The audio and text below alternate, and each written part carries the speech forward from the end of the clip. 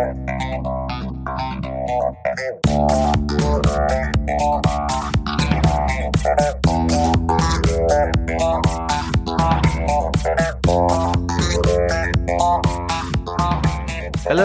welcome to the BT360 podcast, What's Up in Business Travel, a weekly podcast where we update you on what's up this week in the world of business travel. This podcast is great for those who need to know what's happening, all in less than 15 minutes. My name is Ash. Let's get started.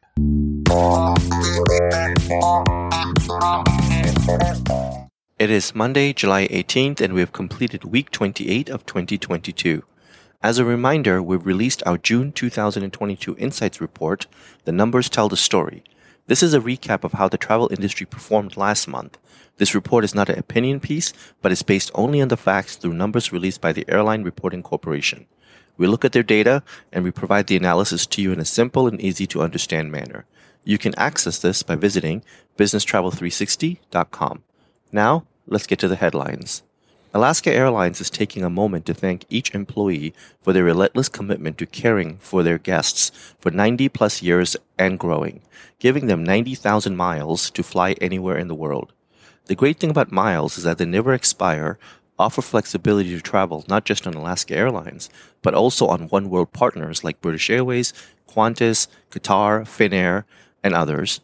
Travel awards begin just at 5,000 miles and can be used to book first-class tickets, stay at a relaxing hotel, get tickets to anticipated events, and so much more. London's Heathrow Airport has imposed daily capacity caps of 100,000 passengers through September 11th. The Heathrow CEO wrote in a statement citing labor shortages among other challenges. He further asked airline partners to stop selling summer tickets to limit the impact on customers. Heathrow is not the only European airport with difficulties in servicing a strong demand for air travel this summer and imposing passenger limits. Amsterdam Airport in mid-June announced that the maximum number of departing passengers it could handle for July and August would vary by day and can go up to 67,000 passengers on the busiest days in July and up to 72,000 in August. The cap at Heathrow comes after Lufthansa and KLM each announced short-term restricted sales of tickets in an effort to reduce the number of cancellations and delays that have plagued not just those airlines, but the industry overall. Planes have been packed to pre-pandemic levels this summer, and that is letting the airlines take in enough money to cover higher fuel costs. Delta Airlines said it has earned $735 million in the second quarter. Earnings fell short of Wall Street expectations, and the airline blamed high fuel prices and more than 4,000 flights canceled in May and June. Shares of American Airlines increased 10% after the airline said it expects to post a pre-tax profit for the second quarter. The airline said it will earn $585 million in pre-tax income for May and June. American Airlines reiterated that the revenue will be 12% higher than in the same quarter in 2019. The cost of air travel continues to rise across Europe and North America, with data from airfare benchmark administrator Skytra indicating transatlantic airfares have surpassed pre-pandemic levels in June. Rising fuel charges and surge in post-pandemic travel has also increased demand and prices for intra-Europe flights. The company's June data, which reflects the wholesale price of economy class air ticket, excluded business class, showed that the cost of flights in Europe have increased in May and June.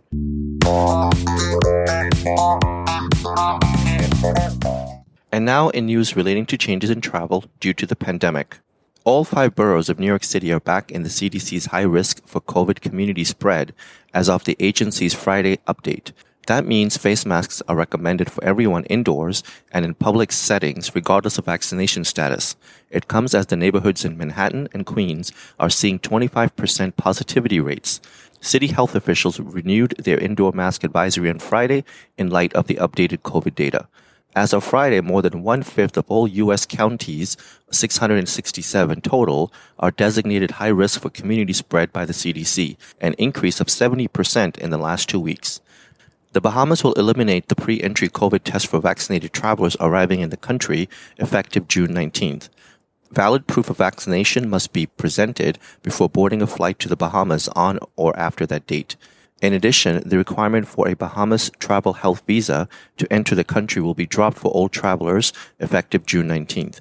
A national mask mandate remains in place in certain indoor settings at the discretion of the business establishment. After a brief pause, Canada will restart random COVID-19 testing for vaccinated travelers at its airports. The protocol has been paused since June 11th in order to deal with some of the travel delays and disruptions that have been causing issues since the start of the summer travel season. However, it will resume at Canada's 4 major airports: Vancouver, Calgary, Montreal, and Toronto. The actual testing will be different than it was prior to the pause.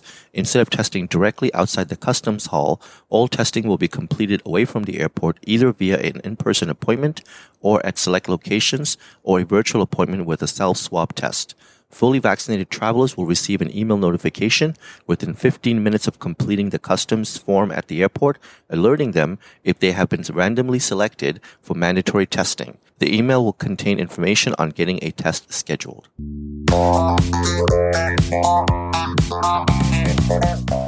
2022 will be filled with news of mergers and new partnerships. Regional Express has just announced the finalization of a purchase and sale agreement to acquire 100% of National Jet Express. The purchase price is about $48 million. After expecting a strong growth in Australia, the acquisition positions the Rex Group to participate in this booming sector. This is according to the airline's executive chairman, Lim Kim Hai. The National Jet Express fleet comprises of almost 15 jets. Mass transit technology specialist Swivel plans to acquire shared mobility platform Urbvan Mobility for an undisclosed sum. Mexico-based Urbvan provides tech-enabled transportation services, and the acquisition will accelerate Swivel's goal of providing smarter and more affordable mass transport for all. Urbvan, founded in 2016, operates in 18 cities across Mexico, providing urban and intercity transportation, as well as rides for private organizations and private on-demand services. The acquisition, which will be Swivel's 6th in the past year, is expected to close in the third quarter of 2022. Travel Edge and host agency Travel Edge Network have officially joined Ensemble Travel Group. The two share the same parent company, Navigator Group. After Ensemble's shareholders approved the acquisition by Navigator in May, the acquisition closed in June. Travel Edge is a retail agency with an in-house team and is also home to the host agency Travel Edge Network. Ensemble pointed to a number of benefits for Travel Edge members, including supplier partnerships, live events, and marketing. Air Canada and Emirates have agreed to a strategic partnership which will include a code-share arrangement. The two airlines said in a statement that they plan to start their code-share relationship on key flights later this year, as well as establishing reciprocal frequent flyer benefits and airport lounge access. Further details of the partnership and specific code-share routes will be announced when finalized. They will also be subject to receiving regulatory approvals. Rail distribution specialist Trainline has signed a long-term extension and expansion with its partnership with UK-based TMC, Agido. The deal between Travelline Partner Solutions and Agido, formerly known as Capita Travel and Events before last year's rebrand, will allow the TMC to offer customers split-ticket rail bookings through Trainline's Platform One portal for UK trips. Both companies have also agreed to share insights under a strategic partnership which will include supporting the shift towards rail travel to boost sustainability.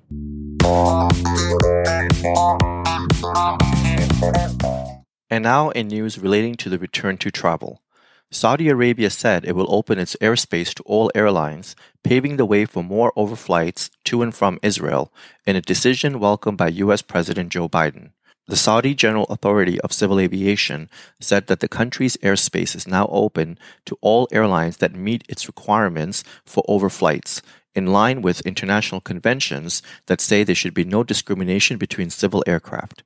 The decision will complement the efforts aimed at consolidating the kingdom's position as a global hub connecting 3 continents and to enhance international air connectivity, according to GACA. Bypassing Saudi Arabian airspace has added to flight times and increased fuel burn. Cayman Airways will launch weekly service from Los Angeles to Grand Cayman on November 5th, becoming the only airline flying nonstop between the points. The airline will use a 160-seat Boeing 737 MAX 8 aircraft on the route. Cayman Islands Tourism Minister told the Cayman News Service that the new route will be a game-changer for the destinations as it will open up western U.S., making it easier for travelers from Los Angeles as well as San Francisco, Seattle, and beyond to travel. Los Angeles becomes the 5th U.S. city to be served by Cayman Airways, joining Denver, Miami, New York, and Tampa.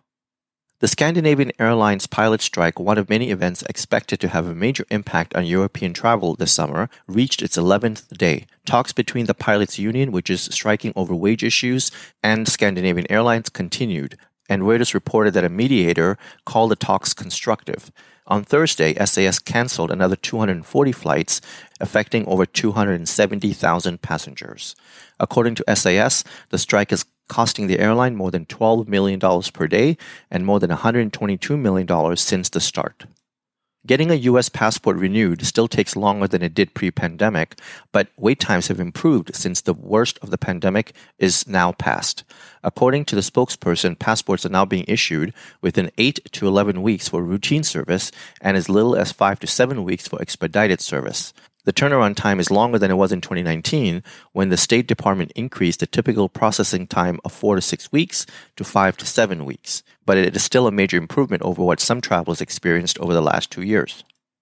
Dallas-based Southwest Airlines has been on a hiring spree and has replaced almost all employees lost during the pandemic. The latest U.S. Bureau of Transportation statistics revealed that the difference in employee numbers at Southwest when it came to pandemic and at the start of 2022 summer was less than 70 people. The U.S. Bureau of Transportation statistics revealed that Southwest Airlines had 62,040 people on its payroll in May compared to 60,081 in March 2020.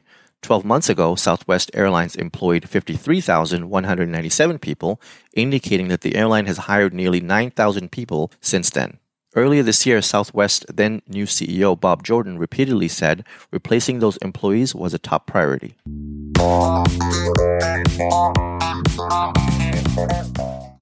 And now in some technology news. Finnair later this year will begin to distribute NDC content via both Sabre and Amadeus' global distribution systems. In an extended distribution agreement with Amadeus, Finnair will begin distributing NDC source content through the Amadeus Travel platform, including full integration to Amadeus' travel APIs and Amadeus' Cytric corporate booking tool. The airline has already struck an IT agreement with Amadeus in 2019 that made it the driving airline to integrate Amadeus' Altea NDC application programming with the Amadeus Travel platform.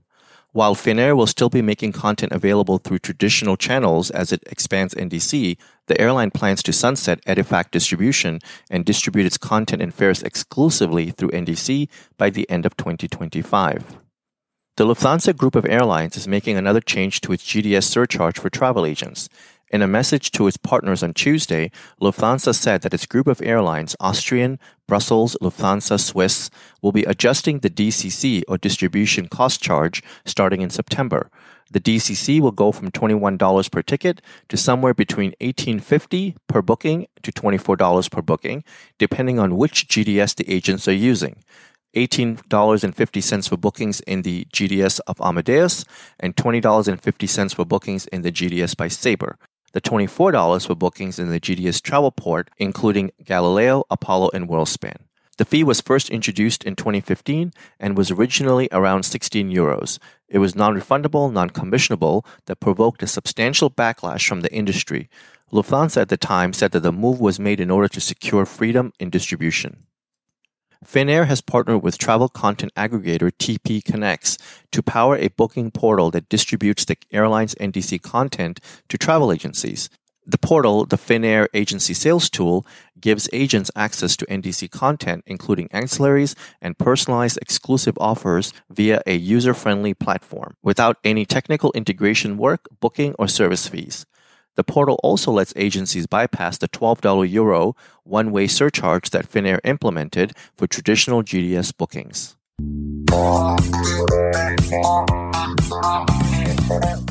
With that, thank you for joining us, and I would like to ask you to tune in again next week on Monday morning to get your weekly update. We hope that you will make this a regular part of your week and listen in while you're on the move or sitting back and sipping your coffee. You can subscribe to this podcast by searching Business Travel 360 on Apple or Google Podcasts, Spotify, iHeart, or Pandora. Be sure to share this podcast with everyone you know so that they can also benefit from getting to know more about what's up in business travel. You can always find more information on businesstravel360.com. Have a great day and travel well.